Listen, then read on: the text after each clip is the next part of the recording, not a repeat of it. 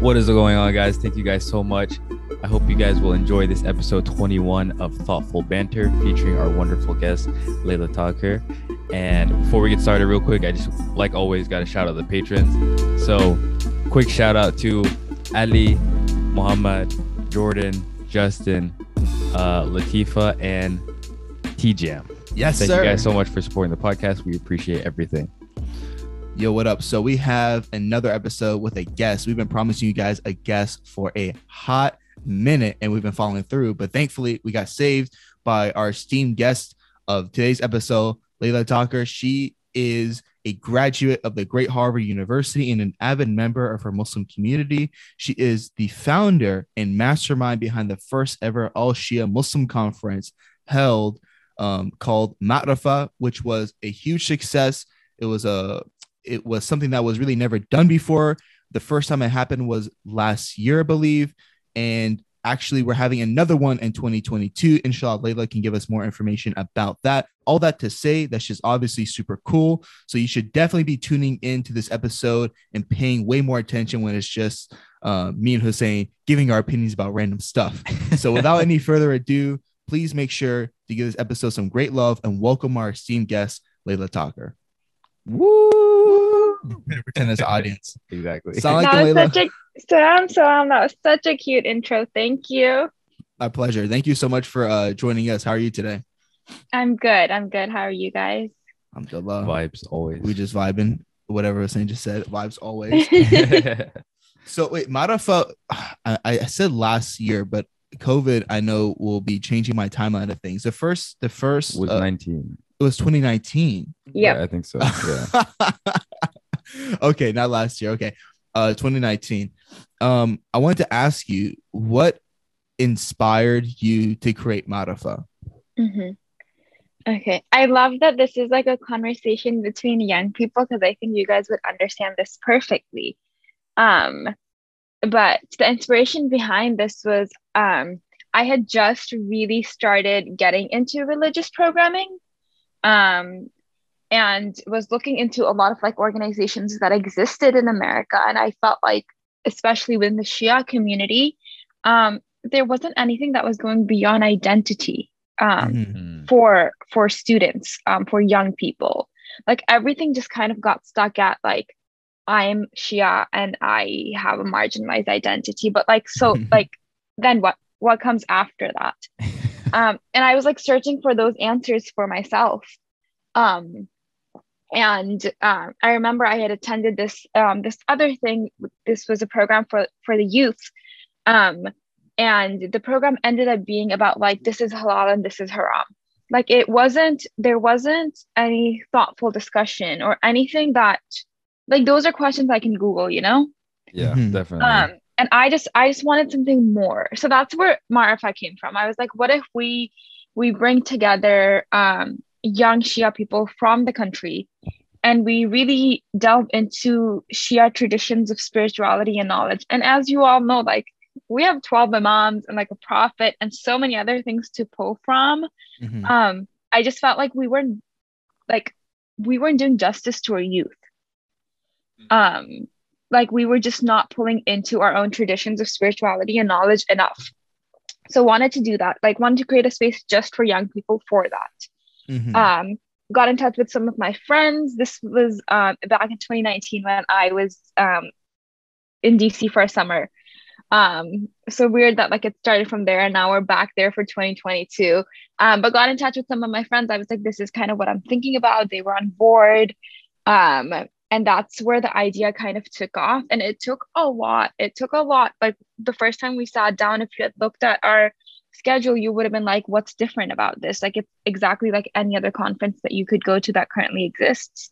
So it took months and months of questioning ourselves to be like, what are questions that we are asking as young people right now in America? And how can this conference answer them? Okay. So I remember the theme, like when I first saw Ma'rifah, what initially like attracted me, I guess, was the theme.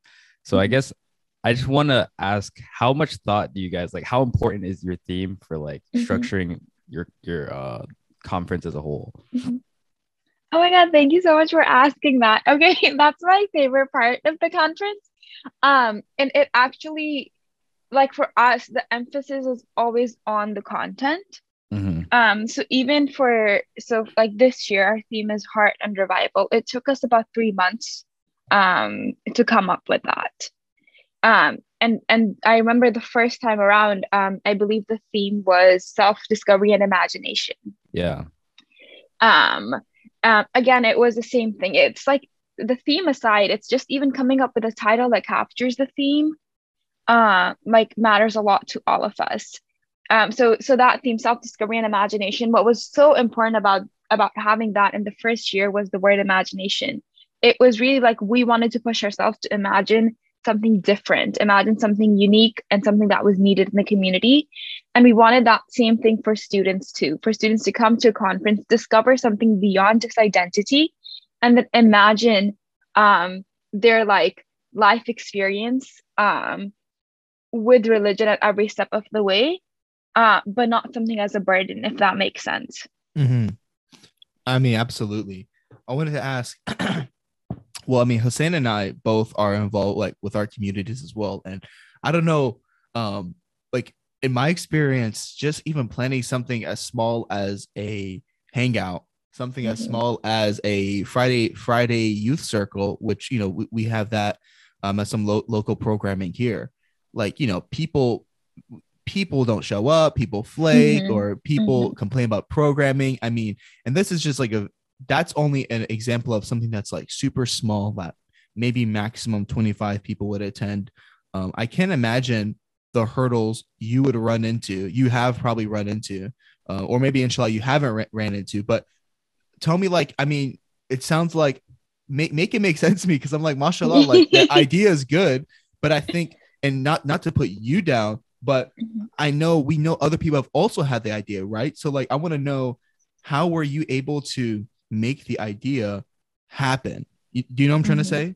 Because the idea is amazing, you know, but I know there's so many troubles when it comes to getting programs really started and making them happen. Yeah. No. So when I look back at the first conference now, we were literally just having a meeting the other day, and I was like, wow, like if I were to start this conference now, I would have given up. I'd be like, this is impossible. We're not doing this. Like, I just don't have that same energy. But alhamdulillah, like I am still shocked sometimes when I think about how the community stepped up. Like, it was a community funded conference. Wow. The community stepped up in so many ways. Like, anyone we reached out to, any center, any person, like they were willing to support. And then you know, like we had great scholars and academics as advisors who were willing to guide us. Like, I think that was the kindest thing anyone could have given us as we were planning this conference, because I feel like sometimes, like, if you mess up, everyone just turns against you. Here, they were like willing to just sit down with us and guide us through our mistakes, and guide us through what we wanted in our heads too. So it was, you know, like the community funded support, the scholar support, and then the folks that came to the conference, like you all, the support that you gave us was actually crazy. Like, we were not expecting that reception. I even still remember, because I think it was like the early ticket deadline was, I want to say sometime in January. And we were freaking out 2 days before. We were like, no one is buying tickets. Like, what is happening here? And then, like, as is, you know, like Muslim fashion, like tickets sell out. Tickets sell out the day of the deadline. And then we're having the other problem of like, what do we do with this wait list? So alhamdulillah, like I really do believe that God, I mean, God has a hand in everything, but then there's just something where you're like, yeah, like God had a hand in this. Really, like support from every way. And I do want to give credit to the incredible team I worked with. Like, honestly, I don't think I've ever worked with like people who were like more competent and more flexible. Like, I think the biggest thing with this was that all of us were willing to unlearn the things that we already knew about organizing and religion, and really just put ourselves out there. So it was a combination of everything. Like this was really like such a communal effort. Mashallah. Mashallah. Thank you. Yeah, I mean, so I guess my question would be along the lines of like, how are you guys measuring your success? I think that's for any organization, obviously, like that's an important question. And especially for the last two conferences you guys have had. As far as like execution of them, do you think you guys have met your like metric? Mm-hmm. Okay, so I feel like there's so many ways to go about this, as you said already. And we're still trying to figure that out. We've had two conferences. We're going into our third one. Mm-hmm. Someone had told us the other day that maybe it's time to up the attendee limit. Limit. Yeah, right. Like maybe increase that, because the first year was like, I think 275. The second year, even though it was online, we kept it at that because we didn't have capacity. Mm-hmm. And this year we're still thinking that. We're like honestly thinking 250 to 275 because we just like, it's COVID, we don't have the capacity.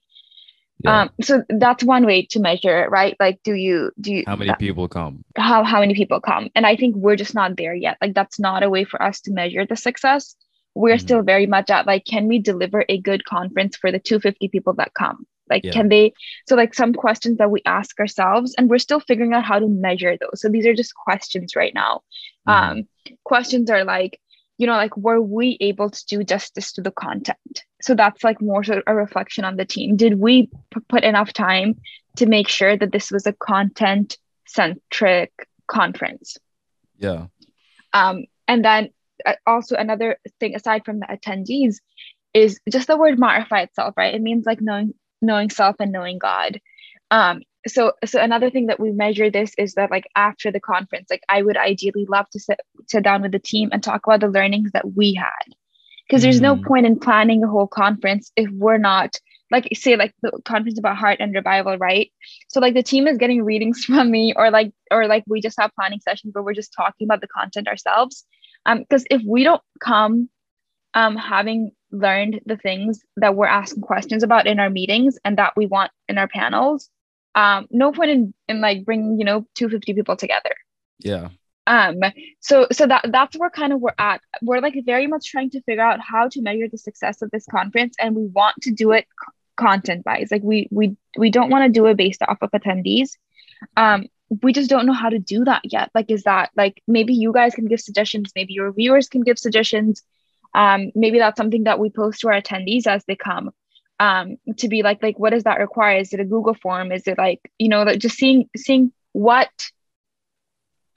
helps out, or maybe we see the changes in a couple of years. I don't know. Yeah, potentially. I mean, like, I don't think we can give it much help. We're kind of struggling with the same thing as far as like balancing how impactful we want to be versus like how widespread we want our stuff to be as well. It's difficult to draw that line. I will say though that I mean, again, I don't know anything, especially as like what we do on a community service level is like way smaller than Ma'rifah, and it's also like usually a younger, I think give yourself credit. Please give yourself more credit. I mean, if I either do this or I become arrogant, so you want this, trust me. Okay. I will say though that like I do think that it's better to gauge content, because we do see other things happening, like when communities get really focused on like how many people attend, and if people are saying that like it was really fun and whatever, then we just become obsessed with like making cool events. And if you always focus on the content, then at least the people who are there for that content are the people you want there. And like I'll say something about Ma'rifah, and this is I'm not saying this to reflect negatively upon you, but like every conference, like I remember myself, like I was like in the lecture hall listening to lecture because the speaker panel list was packed. It was really really good. Like everyone was fire. Yeah, even the people I didn't know. So like obviously there were like certain scholars that I knew that I was like, okay, I know they're good and I want to come. But even the people that I didn't know, they were like dropping it. It was really good. And then like, for example, I'll leave the lecture hall because I'm like, I need to use the bathroom or something, and I just see like 70, 80 people outside the lecture hall playing pool and chatting it up, and I'm like, what? I'm thinking, what the heck are you guys doing? Get in this lecture hall. So it's like I have to say, it's like that's not something you can necessarily control. Like people, even if you market it as much as you can to let people know, like, hey, this is for people who are like trying to increase their Marafa, for example. Other people are just like more social and they're just there to vibe. It's like that's okay. Maybe this is still beneficial to them. So I would say focusing on the content is a better metric than focusing on how many people attend, for sure. No, that's really, really helpful. And I think we're also trying to see how we get those 70 people to come inside the lecture hall too. Like, I think a lot of the feedback we got at the first conference was more interactive things. So we are trying to incorporate that into this one, where like the content is still there. Like content is still there, but like let's do things with it. People, I mean, no, like do that. I hope that works. But I'm just saying, like, people, I feel like in programming, there's always these people who will make a complaint and have a suggestion to make, and they don't know what they want, and whenever you do implement whatever they say, they still will be doing the same thing. Like, you just, I mean, make it interactive, but don't put all your energy into it and be like, why aren't you guys participate? It's because they don't want to. Like, that's why. Not necessarily because it's not interactive. Yeah, that makes sense. No, that's really good to know. Yeah, I think I guess I kind of have like a difficult question, but like I'm not trying to be antagonistic in asking this, but I think especially I'm gonna say like my experience from the first day I walked into Ma'arifa. Two things I noticed like off the bat. One, that it was very, very desi, like very, very desi, and then two, I guess there were specific decisions that you guys had made as far as the open mic that were interesting. Yeah. At least for me, like, and I wasn't like I just wasn't expecting them. Not necessarily they were bad. I just wasn't really expecting them. So I said, I guess one of the first things I noticed was in the open mic, because because of the majority of people there were Desi. And again, this is just something that happens. This is not like, I'm not blaming anyone, but just if you're not conscious of this, it's just what happens.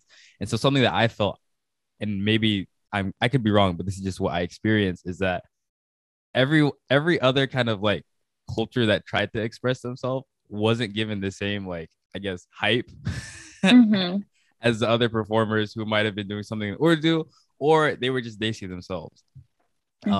And like the energy, like honestly, I was talking to Matthew, I was like, I felt like I was in Idara. Like there were so many nadas, like nada. Bro, they were making up different nada heydaris. I didn't know multiple nada heydaris existed, bro.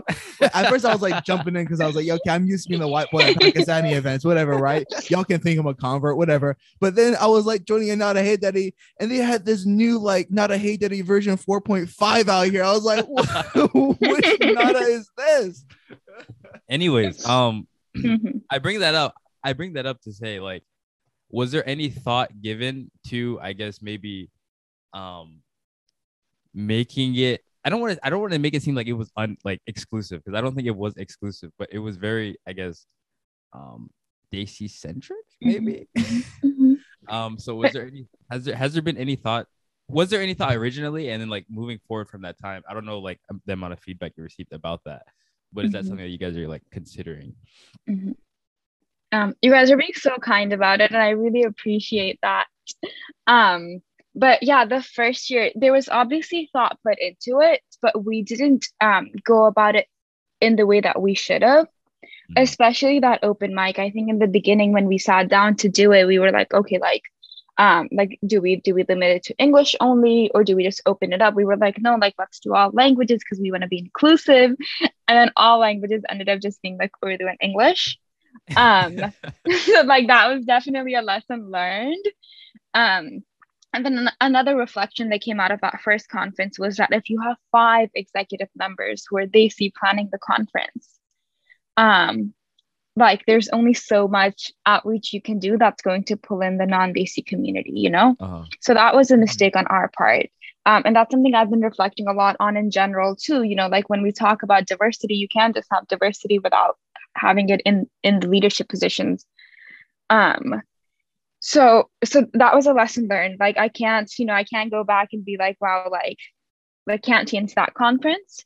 Yeah. But definitely we came out of that conference and we were like, no, like we can't keep going like this.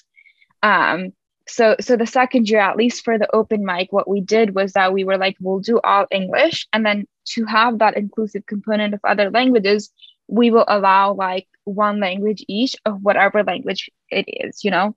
And then for that, I believe we had all English, and like one thing in Urdu, and that was translated. So that was our solution to that.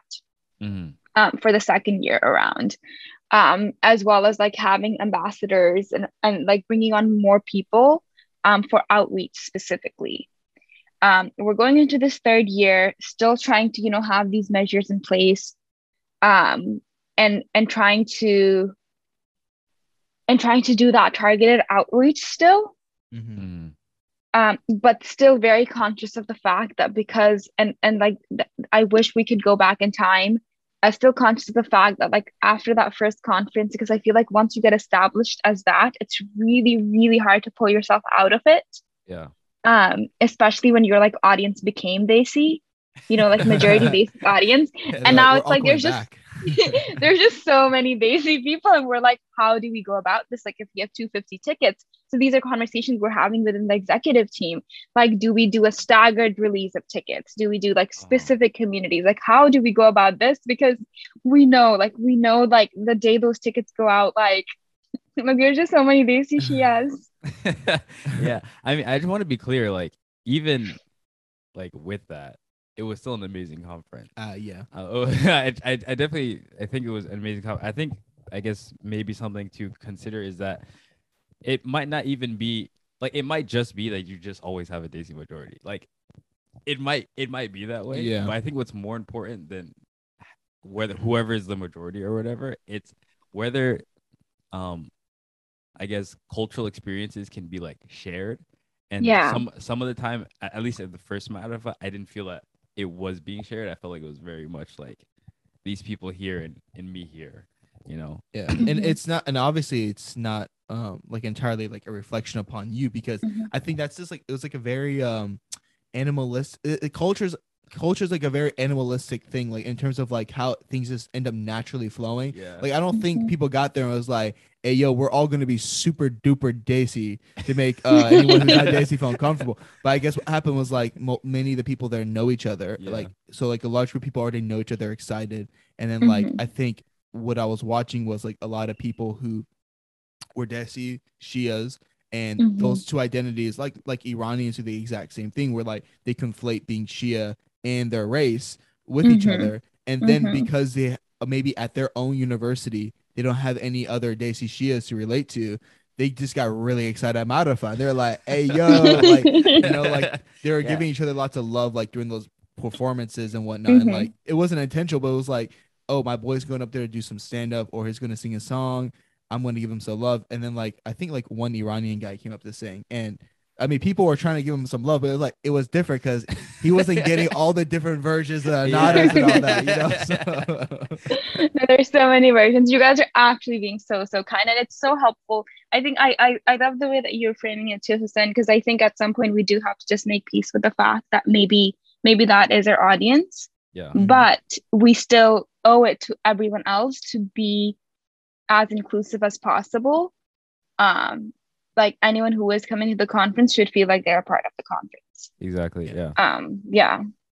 And I do feel like, I mean, honestly, like Hussein's saying, it being majority Desi is something that you can't control necessarily. And it might even be a good thing, because maybe if you can just take that same space and like over time just make it more open to other people expressing themselves, that can actually be a really, really great opportunity for Muslim unity. You know, like if you just had that same space and like not even like force people to be like, hey, be less Desi, but maybe even like there's something like, okay, I'll say this, at the masjid I frequent now, my first time there, like as an adult man, I've been there like as a kid before, but like it was like years ago. Yeah. So like I think maybe like a year ago or 2 years ago, first time I came there like as an adult, and everyone was Desi, and I came in and no one really like looked at me, made eye contact at first.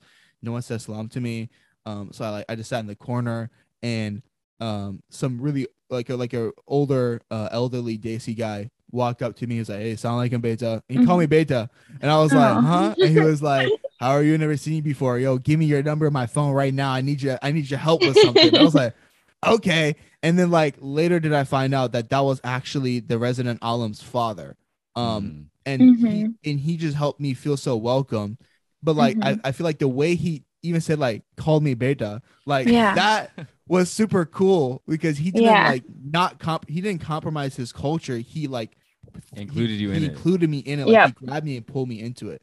I don't know how that's done though, but I'm just saying it was really cool, because it is fun to say the nada. It's like, I won't lie. Like no, we'll figure it out together, inshallah. It will happen. Inshallah. I want to ask, so the future of Ma'arifa, what is that looking like? Okay. sorry. Let's make smaller chunk questions. Sorry, was that too much? No, that was a perfect question. You sighed like, so figuring that out. So we can talk about like the near future, as in, like what's happening in 2022, and we can also talk about a bit further let's too. Do 2022. Let's start there, and then we can move out. Yeah, like let's talk about this upcoming session. Amazing. So we have a conference coming up. It will be in DC at the end of March. Usually, like we're at the end of the February conference, but COVID times, so changing it up a bit, like in case, like the weather gets warm in March, a bit warmer at least, and we're just praying with COVID right now. But yeah, happening in DC, focused on the heart and revival. We felt like it was the next thing to do. It was like a good transition from the first two conference themes into this to, kind of like turn inwards now. So that's happening. And then I don't know if you guys are familiar, but we do have another program that we launched right after the first conference. It's called Seekers and Scholars. And so we work with Shia high school students, especially like the senior high school students, but also like other grade levels too, as they're applying to colleges. So we pair them up with Shia college students. And this kind of came from, so like it's open to everyone. There's a fee for folks who are able to pay, but this really came from wanting to make that space for low income and first generation Shia students who are in high school and who want to go to college but don't really have anyone to turn to review their applications or someone to answer their questions and things like that. And I feel like that's another thing you guys might notice, right? Like when we just focus on identity in our communities, we forget about these other identities. Like we really forget about the fact that there's like low income Shias, there's undocumented Shias, there's like Black Shia Muslims, there's like all of these other marginalized identities that do exist in the US. And what do you do about those folks, So that's also like Seekers and Scholars really came from that. Like we just wanted to look out for that community as well. And for me, like having been like a low income first gen student, it was just so important to make sure that we had that included in our programs. So that's those are the two things we're doing. Like we obviously want to continue doing them. As for like more of a sustainability plan, like none of us, the original team, we're not students anymore. Yeah. And I think a unique thing about Ma'arifa was that it's like run by young people for young people. And so we brought on a team of 8 people this year. Like we just had the interview processes, they're coming in. So part of, like imagination right now is also training these people to run programs. As you all have noticed, like our masjids are run sometimes by scholars who don't have any community training, or by like uncle doctors who also don't have any community training. So this is also part of it is like there's like multiple things happening at Ma'arifa. So one thing is also you're working with these first years who just came on and hopefully will stay on for the 4 years to train them how to do community work. So that's kind of another long-term thing of like these people just sticking here. The rest of it we're figuring out. Like eventually I would love to introduce more programs to it. There's so many ideas that the team has. And as you all know, there's like so many different kinds of people on the team with different expertise. So inshallah, like we do want to keep expanding. We want to make sure that there's sustainability in this. And we also just want to make sure that it's always community centric. MashaAllah. I wanted to go just back for 1 second because I think you made a really good point, and I feel like it's something that can be explored a little bit. You mentioned like Muslims focusing just on identity and like the problems with that. Can you maybe just explain like if I'm I'm playing devil's advocate, like what's the issue? Like I'm talking to you, I'm like, hey Layla, like why shouldn't we focus on Muslim identity? Doesn't our identity matter so much? Like why shouldn't we focus on this identity? Like what do you have to say about that? So I'll just take this Shia Muslim identity piece, right, of this, and so in my experience, I really want to make sure that I'm using I statements in this completely. So correct me if I lose that. But very much like in my own personal experience, like when you're coming from like countries like Pakistan, or say like Bahrain, or some of these other countries where like Shia Muslims specifically are marginalized, and maybe your family has gone through it, and that's that's the background you have, and then you are living in a country, or you grew up in a country such as the US, and that's still the background you have. I just feel like it's I feel like it's a waste of our energy to focus on like the marginalization of Shias in the US specifically. Because like what is the worst that can happen to you? Maybe like you were excluded from your MSA event, or maybe like a Sunni community in the US does like a huge event and you're not a part of it. Yeah.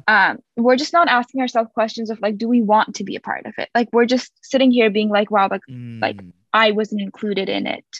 And I feel like as like Shia Muslims living in the US, identity, like the Shia identity part of it is maybe like a bottom tier like thing to worry about, if that makes sense. I love what you're saying. Continue. Right, like it's just not. It's like I don't want to be controversial here, but like we're not like let it fly. Like maybe like maybe we're excluded. I just don't think we're marginalized. Oh my God. In the US. Oh my, so many people are gonna be so upset. Like what? Some Shias, all they can talk about is Shias being marginalized. I'm sorry. And they are in other countries, but that's just not your experience as a Shia Muslim in the US.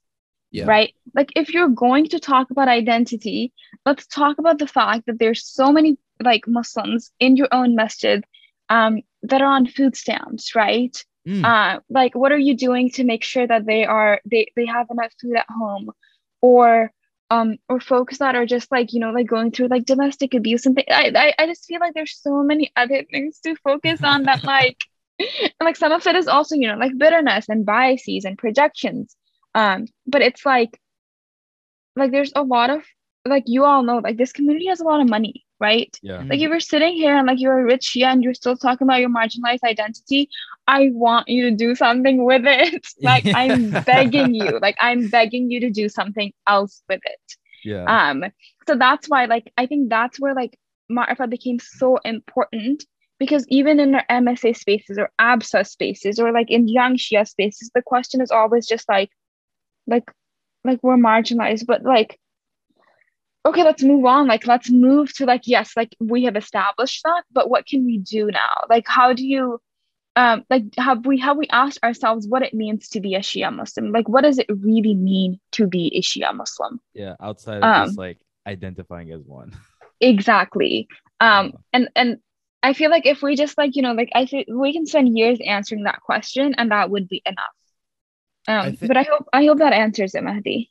No, like mashallah, thank you for that. I think what you're saying is so important, and that's why like I was like I saw that, but like I just really wanted you to expand upon it, because I think if we didn't, some people would have just been like, yeah, like maybe they wouldn't have gotten the point. Yeah. I mean, it's just something that's it's such a scary undertone if you think about it, because if we just only focus on like I understand representation is good, like we all understand like the noticeable real life impact it has if you see like yourself being represented like in media and films and whatever, like but I feel like Muslims, I think in general, like sometimes we just want to be oppressed, and I think it's really upsetting because there are people who are actually oppressed, and as Muslims we should just be like just focusing on feeling more comfortable is such a waste of our resources. As you said, like there's literally a million other things we could do, like making sure everyone in the community is like eating food, like if we're focusing on like feeling more secure and like feeling more Shia, but our Muslim brothers and sisters are not having dinner because they can't afford it. That's man. But we're going on Twitter and being like, I love Imam Ali. Some people hate me because I love Ali. Like no, definitely. And I think that's always kind of been my issue with like the outcry, or maybe in like the past couple of years, outcry from like several different Shia communities of like Islamophobia. Because to me, it's always been like, okay, I guess you had some kind of incident where it was like made clear to you that you're outside the fold of like American whiteness, and now you care about being like marginalized, whereas before that's all you were trying to attain, you know? Right? Like I don't know. I don't know. We're just asking ourselves, like, do we want to be a part of this? Exactly. Should we be a part of it? Should we be a part of it? Do we want to be a part of it? Like we said, like and one of the other community events we had, like, do we need Muslim representation at the Met Gala? Like, is that a place where we want that? You know, do we want Shia representation at the Met Gala?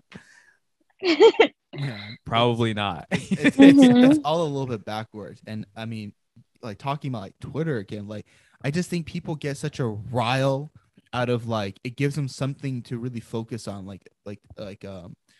I forget the word of it. I don't know if I'm allowed to say the same. What are those they do? What's like the name of those Shia people who like Shia is like an aesthetic? No, like yeah. You see the guys like he got the Zulfikar necklace, he got the Zulfikar earrings, he got like the forearm tattoos that just say Ali Wali Allah on both arms. Like, you know, it's like you do it a lot. But it's like it's not like but it's not that it's bad to like show your love so openly, but it's just something's missing if it's like you're doing that but you're seen at the club. That's the issue we run into. But and also like I guess to go back to what we were talking about earlier, I think that's why it's really good that Ma'arifa focuses on the content, because if it doesn't focus on the content, it can easily just attract only those kinds of people who go to a space to feel only a certain way. And it's not that like sometimes we all just need to feel a certain way. Like sometimes you just need to be comfortable and have that energy. But that content is important. Mashallah, just keep that up. No, thank you. And we do want to be kind in this approach too, right? Like who knows? Like maybe Amalang is actually also just so practicing, right? You just never know. So that's also like a thing we're like focused on in Ma'arifa too, you know, like maybe we have perceptions of people in a certain way, but who knows? Like maybe they're just like they're like a lot more pious than whatever their social media projects it to be. So I think we're also just trying to unlearn that too, to be like kindness and mercy and all of this matters, and also like kindness and mercy to ourselves matter too, like to be that for ourselves. Absolutely. And I wanted to ask for those right now who are listening, who've been tuned in and they're like, wow, Layla sounds awesome, this Ma'arifa sounds awesome, let people know right now, like what can someone do to learn more about Ma'arifa? Amazing. Okay, so you can follow us on Twitter, Instagram, Facebook, anywhere. It's Ma'arifa Programs. So it's MARIFA and then just programs. That's our handle everywhere. And that's also the website, marifaprograms.com. You can reach out to me directly if you have any questions, Layla at marfaprograms.com, or just like info at marfaprograms. But that's the important bit to remember. Yeah, you can like tune in to all of that. On the website, you can sign up for the mailing list. That's where we will release all the information for the upcoming conference. We're just so excited for it. And if you guys don't support it, you're not supporting Thoughtful Banter. So go make sure to support that right now. Yeah. Go give them some love, mashallah. And we wanted to ask also just you talked about like the future of Ma'rifah. I'm just curious about you. Like, are you going to, because you are, I guess the plan is handing off leadership to the youth to make sure that Ma'rifah stays something that's ran by people who it's relevant for. You yourself personally, are you going to do any other big Shia like events? Like what's cooking in the mastermind? Oh man, I actually don't know. I think that's a tougher question to answer than the Ma'rifah one. Okay. I am very much still trying to figure it out. Like the only thing I know is that I want to stay in this space. I just want to be intentional about it. So we're figuring that out now. All good. Well, Layla, thank you so much for joining the Thoughtful Banter podcast. You have been our first guest of 2022. That's right. No, thank you so much for having us. And Ma'rifah and the entire team was so excited for it. So alhamdulillah. Thank you. Of course. Is there anything at all you want to shout out or plug? And not like we have like a lot of support, but no. Maybe the future. Anything you want to plug or anything? Don't discredit yourself. No, just Ma'rifah. Okay. We're just here for that today. Thank you so much for joining us. Everyone, make sure to go support Ma'rifah. If it at all makes you if you're just at all curious, go check it out. It'll be the first link in the description box down below, whether you're listening to this on Spotify, whether you're listening to this on YouTube. Make sure just to go check it out. Make sure to support the Thoughtful Banter podcast. This is the first guest episode. It has been a pleasure speaking with Layla Talker. Thank you so much, Layla. And we are out.